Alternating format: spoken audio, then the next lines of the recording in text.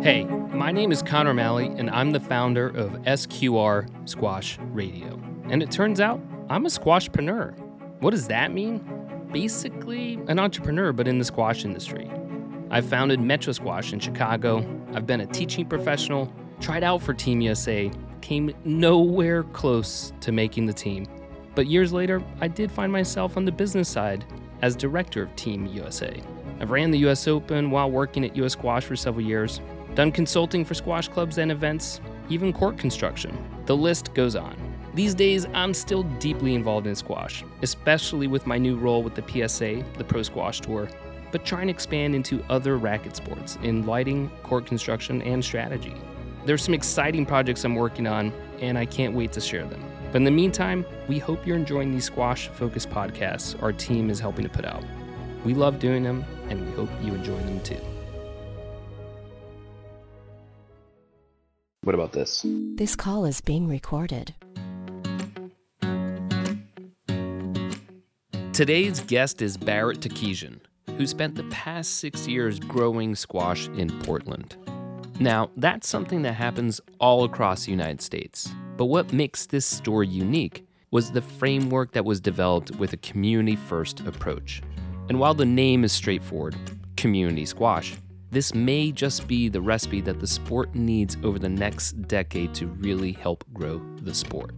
In this episode, we cover what is community squash and what are its core pillars, which was recently more widely unveiled through a masterful video to help grow awareness. Barrett shares the twists and turns that their program in Portland took in building their own squash center. He also shares how the Portland team tackles what could be tough conversations for children and adults of how we all might be a little bit different, but that's what could help unite us. An example of this is just using iceberg talks. We also talk about what the next decade of growth could look like for squash. We go through our typical quick-fire questions where we learn more about our guest, and it was great sitting down with Barrett, who is a walking beacon of positivity, and we can't wait to see where the seeds of community squash take root all across the United States. If you're enjoying these podcasts, one thing that would really help is leaving a rating or a comment on social media. Could be quick, but makes a big difference. We really appreciate all the support, and we look forward to doing more. A quick thank you to our sponsor, Pro Sport LED, your trusted lighting source for racket sports facilities like squash, tennis, pickleball, or padel. Because of its advanced LED lighting technology, these lights are a perfect solution for anyone building a new facility, but they can easily be retrofitted into existing courts. If you're looking for lights or know anyone that is, please go ahead and connect us at squashradio@gmail.com. That's squashradio@gmail.com. Thanks again for tuning in, and we hope you enjoyed the show.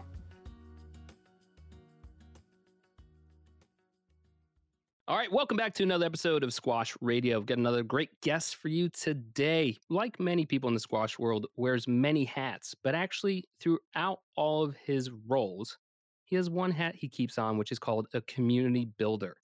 And that is Barrett calling in today from Portland Community Squash. Welcome to the show. Thanks, Connor.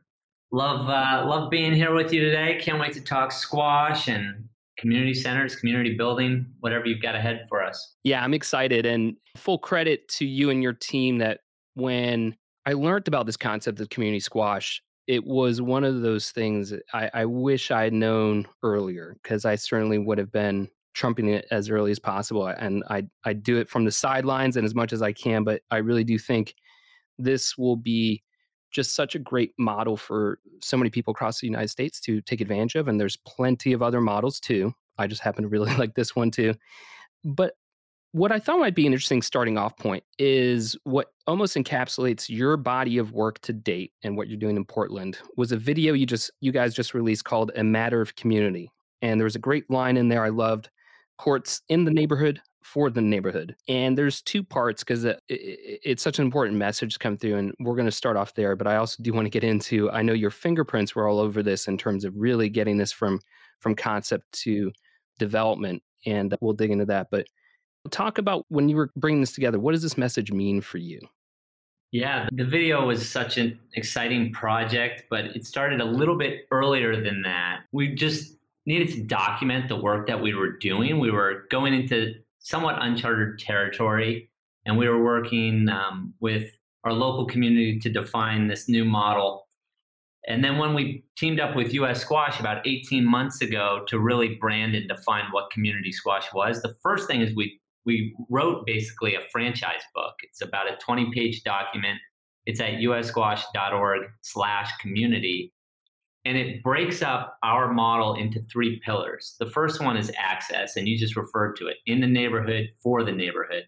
First thing we got to do is we've got to get all the kids and all the families from the city onto the court, having fun with the game, and build a really inclusive, energetic squash club. And we did that first at the Portland YMCA.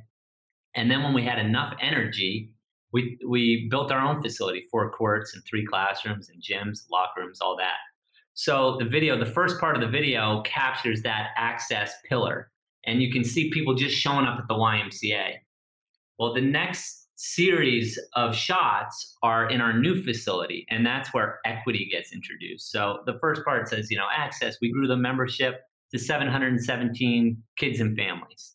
And then the next shot, I'm in the yoga studio talking about equity. Well, equity is the next pillar of the model. And equity is, okay, great, you've got all these families in your facility. Well, you're going to realize quickly that there's a lot of gaps in your city. Kids are looking for more academic support. Maybe they're looking for a mentor. Maybe it's access to private lessons or travel. So getting people onto the playing field is one thing. Equity is about leveling that playing field, making sure that families have the support they need so that they're going to continue to choose to spend their precious time at your facility. So the video starts to show shots of the yoga studio and our classrooms. And these are things that go beyond the sport. They're wraparound services that make our community more than just squash. And so you can see with the model and the video mirror each other there. And then the last piece is what we're really focused on in Portland right now is that integration piece. You can see the kids really coming together across lines of difference. But in the last shot at the barbecue, you start to see all the parents and members and families blending together and forming those relationships. And so in our model, it talks about creating time to talk about cultural differences and to be multi-generational and to form those long-term relationships. So integration is kind of highlighted in the video and also in the model. So those 3 pillars are what we always think about when we're designing our strategic plan in Portland. And we've taken that to be the pillars for community squash across the country when we're working in new markets. So there's a lot of subtle messaging happening, but we also wanted to capture just the fun and energy of being in a community squash center. So happy to just work with everyone that was involved in that project to really capture the spirit of this movement. As you mentioned that we're bringing this across America and already working with, I think, close to 40 different markets who have kind of raised their hands saying, this is great, I want to be part of it. With that franchise model you guys laid out, is that translating across or are you having to adapt locally? Like what is sort of rubber hitting road looking like in those different markets? Well, for us in Portland, our pillars were sequential. First, we had to focus on access, then equity, then integration. But in every city, there's different elements. So I'd say about half of the communities we're working with, they have an existing facility, sometimes even an existing program.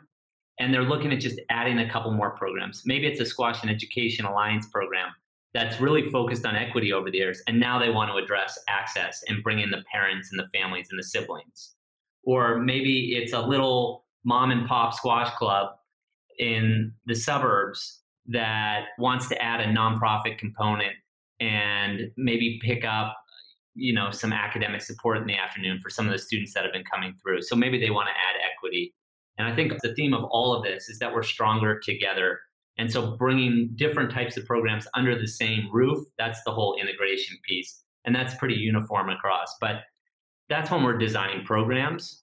But a lot of this, as you can imagine, is capacity building for organizations. We need a facility. We need more leadership. We need better systems that are going to help us execute this. So part of it's the program design. Part of it is building an organization that has the capacity to execute at a higher level. So right now, we do some consulting services to help cities figure out the messaging and the vision. And then we'll do maybe another scope of work where we get into helping with the systems and the curriculum design, et cetera. So yeah, you're right. Everybody's in a different place, but because of that, we have three different levels of community affiliates in this network that we've been building. You've got emerging community affiliates, which are, it could be just an outdoor court that's hosting a couple weekly. You don't need to necessarily have mechanisms to be delivering financial aid and transportation. You just need to have a strategy to address access to the game in your neighborhood. The next level up is a local affiliate, which is an organization the size of Portland Community Squash that's dedicating resources to financial aid and transportation assistance and wraparound services. And we have 3 or 4 local affiliates around the country. And then you have the regional affiliates, the spaces like the Specter Center in Philadelphia and Metro Squash in Chicago that are big enough to host regional events and to champion the community squash model for their state or region. It's a really inclusive network we're building, and it's all value add. We think we're stronger together. We're trying to build a really inclusive network, and anyone that wants to champion these values, there's going to be a place for them in it. And along those lines, it comes to mind that perhaps not everyone is as familiar with quote, the business model. So let's talk people through what that is, because I'm sure the question is, wait, is this for profit? Is this nonprofit? Where does this stand and for the community squash model? Well, first, I'll just say what the different use cases are. We're really looking for communities between 50 and 500 families. That's the kind of size community that this model's been working well with. And in terms of the venue itself, there needs to be some nonprofit component to the project. So maybe it is a commercial club, but is there a nonprofit entity that's sponsoring free memberships or clinics for students that are looking for access? So it could be a commercial facility with a nonprofit component. It could be a college facility where the assistant coach wants to start having some community programs. It could be a high school. It could be a Squash and Education Alliance program. It could be an entire self-standing community squash center like the case of Portland Community Squash. It could be a YMCA. It can be an outdoor court. Basically, I think one of the lines in the video is, if you have a neighbor and you have a court, you have what it takes to get started. And we really want it to be that inclusive because we do see it being a pretty massive movement over the next 10 years. And I think you just kind of answered it, but it's worth spelling out of how you differentiate this from what a lot of people are familiar with. It was traditionally called the Urban Squash Movement. Now it's the Squash and Education Alliance movement. When someone says, well, what's the difference? How do you spell that out? Sure. Yeah, the community affiliate network is helping groups of people run a facility and turn a squash facility into a community center. So it's a community squash center is a really inclusive space that's bringing the people in. The Squash and Education Alliance is the gold standard for a youth development program. So within a community squash center, there might be 5 or 6 different programs. You might have box leagues and high school teams, and the Squash and Education Alliance program might be a program within a community squash center. So community squash is really about building more courts and making them inclusive to people of all backgrounds. Once those people are in the building, some of those kids are going to be looking for more than just squash. And for a lot of cities, they might think about running a Squash and Education Alliance program. So we need both. We need the SEA model to show us what a really well-run wraparound service program looks like. And we need the community affiliate network to help communities run inclusive squash centers. So they're complementary, but we both have our lanes, if you will, for now. Yeah, and that's kind of what excited me about learning about this model coming out. And I heard about it first in like 2014, 2015. If that's was it early? Did it predate that or? That's about right. Yeah, and there was a Jim Collins phrase that I love, who's a great business author. It's not either or, it's and. Yeah. And this really just sort of encapsulated that to me. It was like, oh, we're very focused on either junior squash development for people of affluence or urban squash right here. And I was like, oh, okay, there's more of an umbrella access point, and it can really encapsulate all of these programs that are so meaningful in what we care about. And I think it also introduces this element of the cross-pollination, right? Of where we get to, and we were talking about this quickly offline, but it's those non-planned meetings that you get the opportunity to talk to someone that you wouldn't have otherwise talked to. Right. And that can really change your life. Yes, and that squash is superpower. It's a great tool for building community, and we're just leaning into that. Right now in Portland Community Squash, there's probably about 60 people in the building right now. We have a total of 10 staff now running 6 different programs. And in the building at this moment, you've got members in the weight room. Some of those are subsidized members. Some of those are full pay members. We have our high school teams training out there. We have Rally Portland also playing right now, which is our Squash and Education Alliance program. You've got students in our yoga studio doing yoga this afternoon. So all these programs, they're so complementary. And that's really the art behind designing your squash center. It's what's the menu of programs and how are you going to deliver programs that are going to retain families over a long time horizon. Squash has a famous stat where if the average gym maintains a member for about 18 months and a squash member sticks with their squash club for an average of 6 years. And I think that's Lifetime Fitness. The reason Lifetime Fitness started building a bunch of squash facilities is the stickiness that squash can provide with a family. And the reason that's so important to us, having different programs that create that stickiness with a family, is because it takes about 20 hours to form trust with someone, 60 hours to form a friendship, and 200 hours to form a lifelong friendship. So our whole mission at Portland Community Squash is to put kids and families in spaces together for 200 hours so that they can have those lifelong relationships. And that's data from the University of Kansas that did that study. And the last little study I'll share with you is Dunbar's number. He was, a famous social scientist, and Dunbar's number is the amount of relationships that we can really have with one another. And that number for most of us is somewhere between 100 and 300. But the reason we cap our model around 500 families is because squash in particular is extremely powerful when everyone's on that first name basis. And I think many of us that play the game have that experience of going into our local squash court and having someone that knows us. But that alone is a really powerful part of the mission as well. Thanks for those stats, because I'm kind of I love those nerd out and that kind of stuff. I had heard a different stat, probably older. This is mid 2000s, was average gyms were in Pilates studios were at the 30% retention versus racket sports and facilities were in the 90th percentile, which just really highlights, especially when you're looking at organizations that are in the membership game or trying to retain people. Yeah. That really highlights to your point about racket sports just offers something different. And I think what your story highlights is the community building that goes on behind racket sports, right? Like that's the delta of those percentages. Yeah. People always ask me why squash, and I say it doesn't have to be squash, but squash just happens to work really well. And I think it's for those points we just spoke about. But the way we're trying to position this community squash movement, we're not trying to do it in a silo. We're trying to inspire sports and arts-based programs all across the country. So yes, we're working at US Squash, but we're also working with our partners at the After School Alliance. We're working with partners at the Brookings Institution, Laria Sport for Good Foundation, the Sport for Development Journal, which is the only peer-reviewed journal in sports-based development. So we're not going at this alone. This is a massive story about building community spaces across our country. As we emerge from COVID and people are calling for more inclusive spaces. And yeah, I don't even remember B, but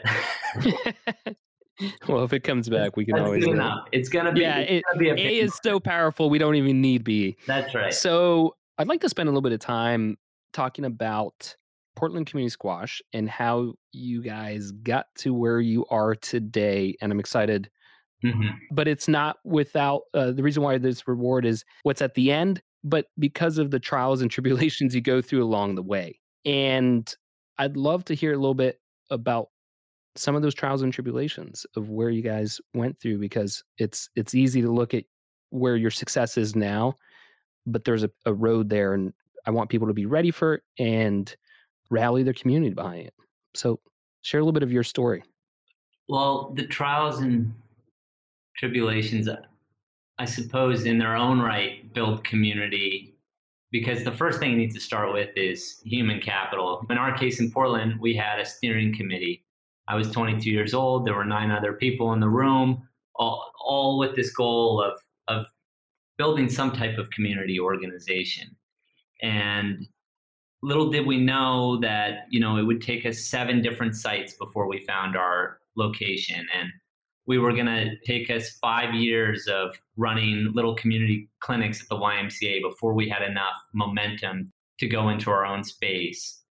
And the millions of dollars that we'd raised along the way. And there's probably 156 students in our program right now, but I've probably worked with about 800 and 900 students on our courts over the years. So it can be as big as you want it to be. But I will say it started with just it started with an 8.5 by 11 sheet of paper at the YMCA with volunteers needed.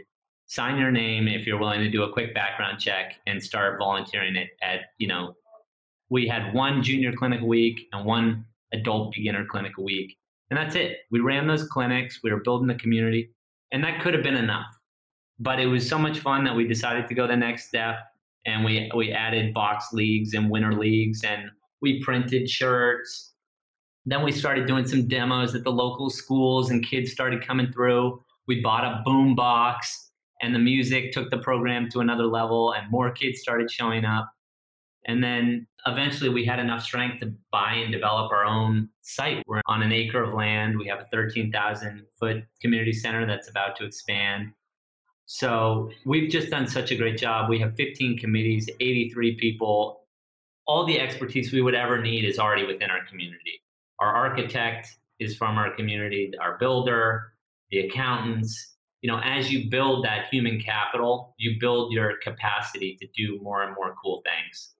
So I can dig into any of the difficult parts along the way, but for people that are thinking about getting involved in this, just start with the mountain that's in front of you. Maybe that's just showing up once a week for a clinic and start there. But when you get to the top of that mountain, you can always see the next mountain ahead of you, right? And my motif in our community has always said a little bit stronger every day. And we didn't stop saying that during COVID as well. And rather than backing down, we doubled down. And we are a much stronger organization than we went into COVID because we kept building along the way. Well, when you said going back to your 7 different site selections, what period of time was that? How long did that take? 2014 to 2016. We took 7 different projects to full plans. Yeah. Wow. And I love the stories, but I'll let you tell it of where because you guys are housed in what was a synagogue. Is it still?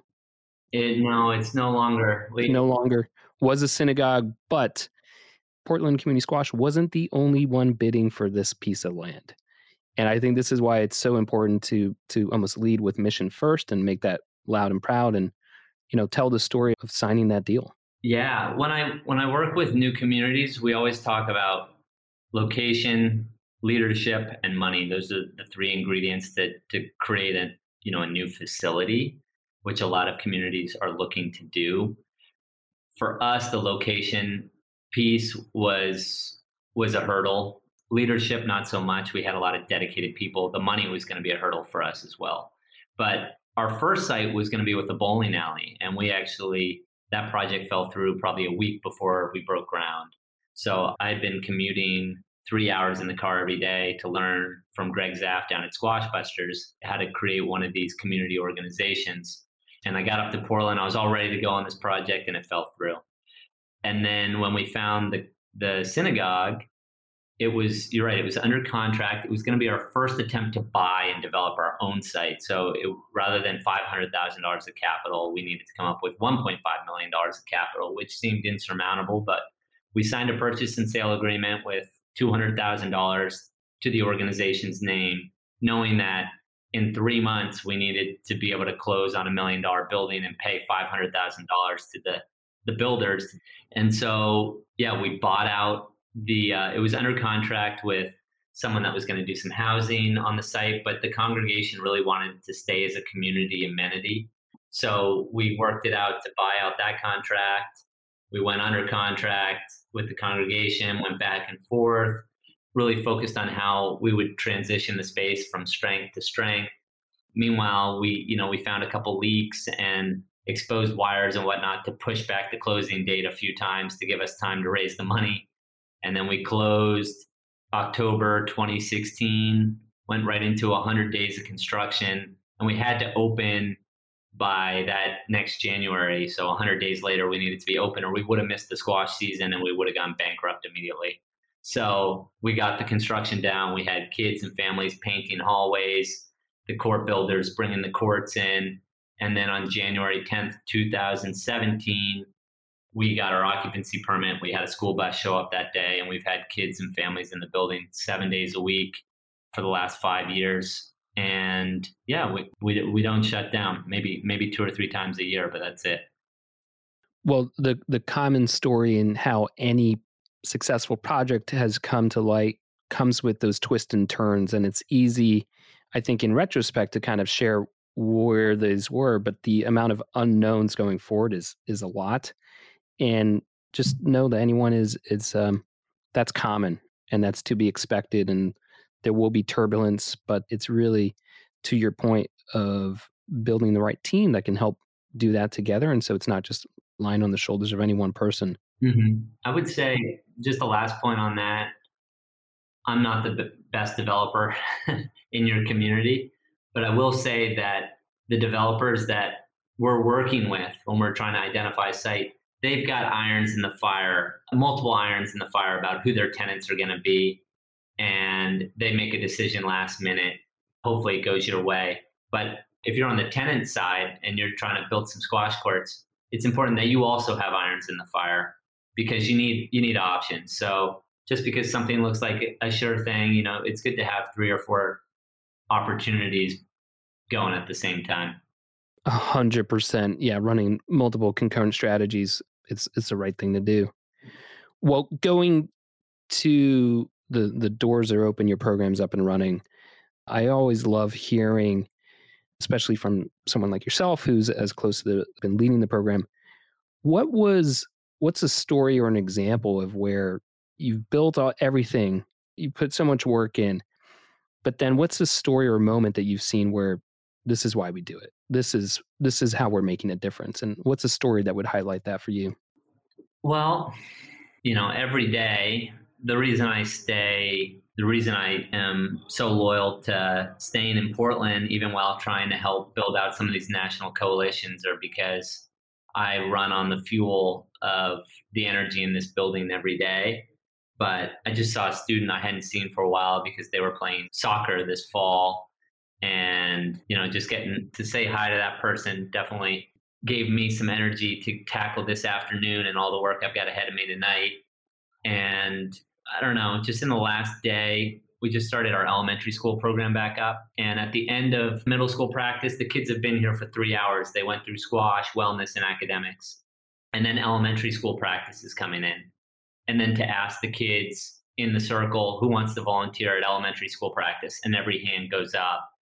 And then you've got 24 new elementary school kids on the courts, and our middle schoolers are hanging out after practice to teach the next generation.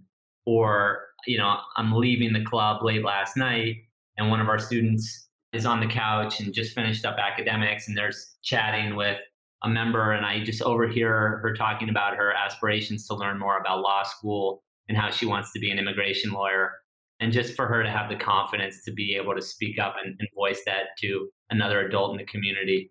It's when it goes beyond the staff. Like, any staff can deliver curriculum, but when peers are delivering curriculum to peers, and when youth are speaking up and forming relationships with adults under their own will, that's when community squash is just at its finest. And I almost feel like my dream, and we're going to build this cafe here as part of PCS 2.0, but I just want to sit down, and after 10 years of hard work, I just want to sit down and have a cup of tea, frankly, and just watch the community go, and just let it run, and to feel like a space where the whole city feels welcome and feels like it's a second home. I know it sounds romantic, but in the last couple of years, people have just talked about how divided our country is. And being in this building, that's not the reality I see. I just see really loving, caring people and kids enjoying each other's company and helping each other through hardships and celebrating the good times together. It's all cliche, but the reality is we don't have enough spaces like this. So I really am moved every day. That's why I'm so fiercely loyal to this place. We're going to take a quick break to hear a word about our sponsor. So, Lee, we want to thank you for being our first sponsor on Squash Radio. And just want to say, you've sponsored other avenues, but squash is always where your heart's at. What does it mean to you to be sponsoring squash? I think there's just a lot of interesting people in the sports. I've attended junior tournaments, I've been to professional tournaments, and you can always get into some engaging conversations. And I think Squash Radio is an avenue of bringing those people to the forefront. And I'm sure a lot of people would like to listen to them. And sponsoring this, we're just facilitating that. That was Lee Witham, who is the CEO of Pro Sports LED, the sponsor of this podcast. You probably don't even think about lighting, and neither did we until we started talking to Lee.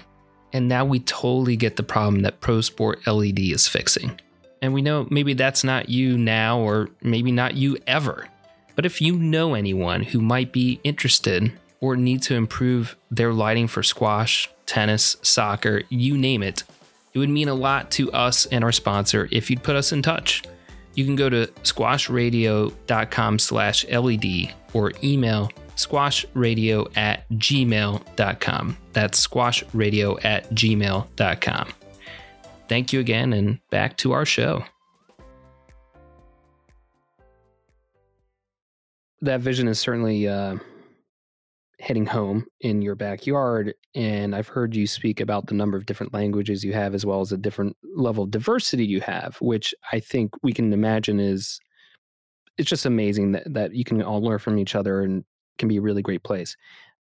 I can also imagine that sometimes that doesn't always work, and there are challenges, and that's why we do need the staff, or we need other people. Mm-hmm. And I'd wonder, what is your approach? What is the Portland Community Squash approach to that when they see people not getting along or they're having challenges? Yeah. Like, how do you work through that? Great question. The first page in the model is around that access piece. It's making sure that you build a representative community of your local neighborhood. And every community needs to wrestle with, what does cultural diversity look like? Culture is really the groups that we identify with growing up, and it could be national origin, it could be language, it could be religion, race, educational attainment. So those things look different in every city. Rural Vermont celebrates cultural diversity in a different way than we do in Portland, Maine. In Portland, Maine, the story that's really incredible in our city is the national origin. We have, in our program, we have kids from 26 different countries of origin, 17 different languages. It's a lot of first and second generation families here in Portland. And so in order to bring those families together, we have a series of conversations called Iceberg Talks. We do it with staff, we do it with the members, we do it with the kids, we do it with the board, we do it with our committees.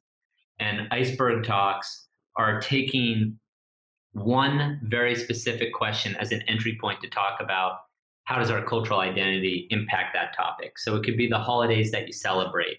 And we have a culture wheel up on the board when we have these conversations. And people pull from, how their national origin or their language or their gender identity impacted that particular conversation. And we start with easy, objective culture, the top of the iceberg.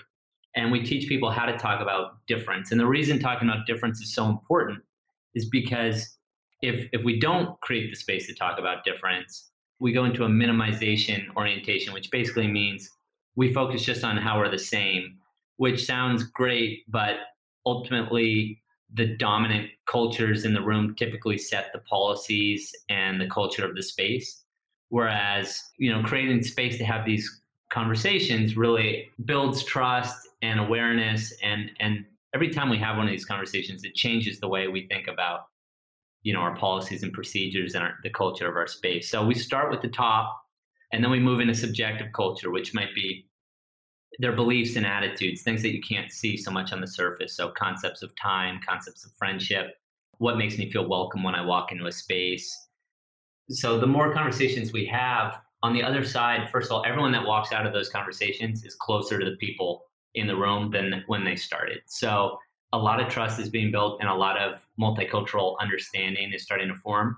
But it's, like all things, good things take time. So it's really a 4 or 5 year strategy before we feel like we've got great traction with the adult community. I think our youth are really crushing these conversations right now. And yeah, so it's all very much intentional. And then in terms of protecting the culture of our space, we do have community norms that we all agree to: respect, effort, and positivity. Those are the values. Those are what we hold our students, our staff, our members all to the same values. So when the respect or the effort or the positivity is not there, it's usually an indication that that student or community member is not happy in the space, and maybe they're looking for another program. Maybe they are trying to get something off their chest, but we have rep check-ins and behavior interventions and things like that, just to make sure that we can protect the culture that we're building. When you're running one of these iceberg talks, how long does that take? And what's a good group size to have one of those talks with? Yeah, well, over the last 2 years, they've mostly been on Zoom. So 6 to 8 people is a good number. And if you have more than that, you can break into breakout rooms. But usually 30 minutes to an hour. And we do one once a week in our staff meeting. And then we have them available to our kids and to our adult community about once a month. And so this will be a regular ongoing practice. Is that right? Yeah, forever. Yeah. And so what is an example, some of the things you just listed out, like if I've already met you, yeah, and I keep hearing about your holiday, like what are some of the other questions that you can ask about? Well, the reason we call them iceberg talks is because if you want some good topics to talk about, just Google the culture iceberg. Okay. So culture iceberg? Yeah. Objective culture is what's above the waterline: the clothes you wear, the food you eat, the holidays you celebrate, the language you speak. And then below the iceberg is most of the stuff: gender roles in the household, concepts of cleanliness. All these are like different attitudes and beliefs that we learned from a group at one point or another. And they're super interesting to get into, but you need to have trust established before you get into some of the more personal topics. One conversation that really struck me was, how does your cultural identity impact your relationship with authority? And to talk to people we have a pretty multicultural staff here, and to hear some people on their staff saying, if something was troubling me, I would never walk into your office because, I was just raised in my household not to question authority. Like, just to hear that and to be operating with my own bias for years, that if something's wrong, someone will come to me, and just realize, wow, that was like a really damaging assumption that I've just been making for years. And if we didn't have the opportunity to have this conversation, I wouldn't have been able to grow as a leader. So, that was one that really impacted me. You can get creative, but what I would say is, we've read a lot. The social justice movement asked all of us to do better, but for us, it was too much to tackle 400 years of race theory in an hour training. So we've been using really small, accessible entry points to talk about really important topics. It's been worked for our community.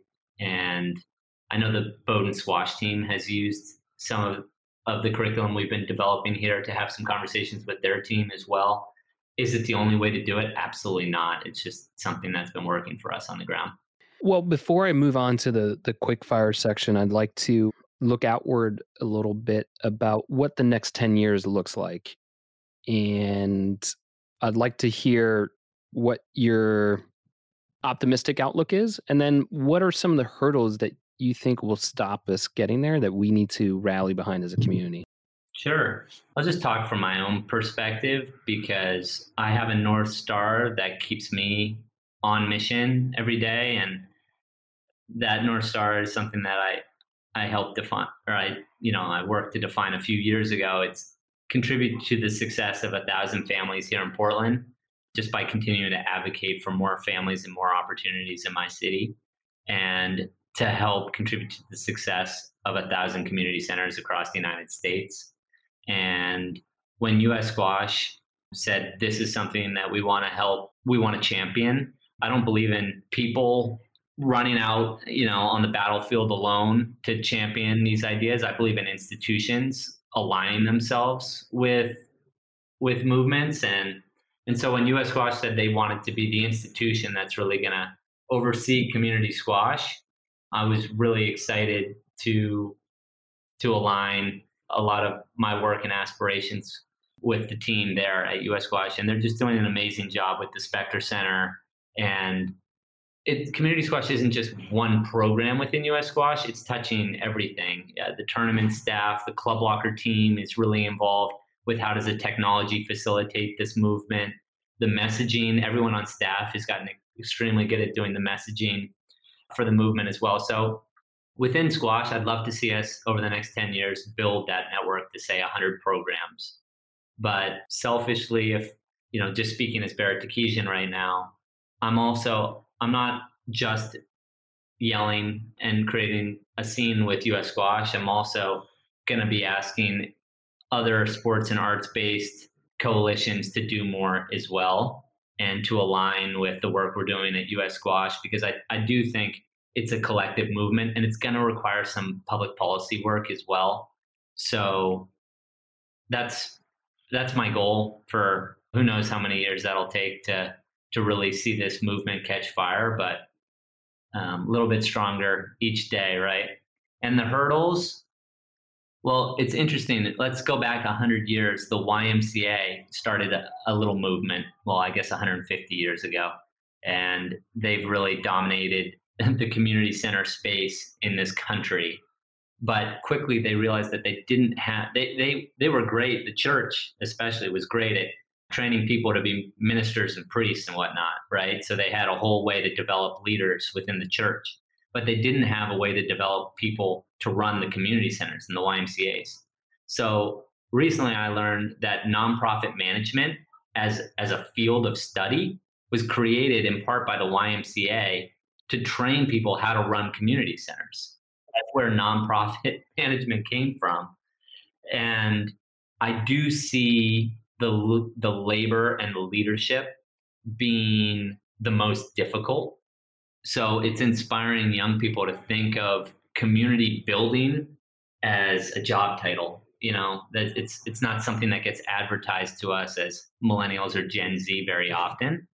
But both you and I have taken the path and we know how rewarding it can be. So it's just, building these movements, you have to be good at everything. You have to document everything. You have to align with academic partners. You need national coalitions. But I do see leadership being probably the toughest. Yeah. And it's interesting with leadership is people always looked at that's at the top and sometimes don't look at like you can be a leader, right? And it doesn't mean that you are the leader of a massive organization, but just as you and some other people, like you just put your hand up. And it's like, I think showing up is really important and continuing to show up. And that commitment alone defines you as a leader by well north of 50 or 60%. So I think it's important there. And to touch on another part there, I think the success really is that coalition building. And it needs to be, I think the interesting thing is we still have ways to go. I think even just within the squash community to really get them more people understanding what this movement is, of where it can go. But there's also, we got to reach outside. So that's the arts, like you said, the sports, the wellness factor. I mean, that is ultimately the underbelly of what we're doing is we're improving people's lives, which is well-being. And it just happens to be through squash. Well, I'd like to switch into the quickfire where we get to know you a little bit differently. So I'll start off pretty easy. Do you have a favorite movie or documentary? Oh boy. Is it bad that I'm going to say the most recent James Bond? Did you see it? I did see it. I just thought it was beautifully shot. It was I love the salsa dance, and the first scenes are in Cuba, and it's, just a stunning setting. And then it's in Norway, and you've got Land Rovers like flying off cliffs and whatever. The movie was stunning. Got me a little bit, I loved it. What can I say? I'm a huge James Bond fan. And I do actually, do you have a favorite, or do you like the James Bond series in general, or just? I'm a Daniel. I mean, I think the Daniel Craig Bonds were my favorite. So yeah, I'm definitely partial to that. At first I wasn't. I mean, I really like Casino Royale, but Skyfall. I like Skyfall. The old DB5 came out. Yeah, it's a good one. All right. The question is, what gets you fired up? And this can be either something in squash world or obviously not. And it can be both either negative emotion or positive emotion. You can pick and choose. But what gets Barrett fired up? What gets me fired up? Well, when I'm not on the squash court, I think my two favorite things, I love to dance. I just mentioned that. So when I go to a city, I usually try to find a salsa band and a squash court. And I love jazz too. I play the sax. For as long as I've played that instrument, I should be so much better than I am. But at this point, I've just labeled myself a music appreciator. So I think that's where the dancing and playing a little bit of jazz once in a while comes in. So in this scenario, you're going to give a TED Talk. So it's going to be Barrett's TED Talk. Mm-hmm. And now the challenge here for you is it can't be about anything that is widely known about you. Mm. And you could also hypothetically go like, okay, well, there's something you've been dying to go explore and learn, and then that's what you would share. But so what would be your TED Talk? Oh, man. If I had to learn about something and study it myself, I'm thinking big here, but I just love to imagine. I want to know what the economy looks like in 100 years, because income inequality and a lot of our traditional economic systems are clearly going through reform right now. And I'm always trying to anticipate what the landscape's going to look like and how these community centers are going to fit, which sectors they fit within: private sector, public sector, nonprofit. So I'd love to do some research, and I'm sure there's some good economic thought out there about where the world will be 100 years from now. I'm fascinated. So let's go futuristic. Yeah, I would share in that curiosity. And I'm blanking on the gentleman's name, but it's exponential thinking. And it just like humans were so bad at exponential thinking. Mm. And so it's interesting, all these experts at the time, right? What we're getting wrong versus what we get right. Mm. And what's the expression? It's like, well, I believe 50% of this is probably wrong. I just don't know which part. Exactly. Well, to close out this interview, we always kind of ask, is there a book and or podcast that you love and would recommend? Yeah, I gotta plug. Fiona Hill has been our champion in DC at the Brookings Institution, and she just wrote a book called "There's Nothing for You Here: Finding Opportunity in the 21st Century." And in her most recent podcast, she really plugged the community squash movement as being a silver lining of a community effort happening in this country. So anyway, I'm really enjoying her book right now. And she's been a great friend to community centers across the country and to squash, which is not a sport that she plays. How did that relationship come together? Someone in our community named a scholarship after her, and we wrote to her and let her know what was going on here. And she was just publishing her book, and her book was really raising awareness of the importance of bringing community spaces into our cities and towns. So it just, the timing was excellent, and we've done a lot of research with the Brookings Institution since then. Great. Well, I want to thank you for your time and everything that you're doing locally, as well as helping this movement go national. Any last words before we shut off the mics? No, just I would just steer people at ussquash.org/community, and you can see the community affiliates that have already joined, the model, the video, and all the best practices that go into running our organization are also in the model as well. We've documented every system from HR to program design to development. It's all open source and documented. We just want to see more and more programs succeed around the country. So have fun if this is something that interests you, and I'm sure we'll be in touch. Great. Well, thanks for your time, Barrett. Thanks, Connor. Be well. Well, thank you so much for your time today and for joining us on Squash Radio. We hope you enjoyed this latest episode. But before you leave, we just have one quick last message. As you know, Squash Radio wants to help tell some of the best stories from Squash World. But in order to do that, we want and welcome your help. Do you know a person or a story that involves squash that is interesting, funny, moved you, you care about, reflects your passion for the sport? Well, share it with us, and let's try and get it out there on the air. You can email me at squashradio@gmail.com or reach out to us on social media. Again, thanks for your time, and, well, until next time, be well and have fun.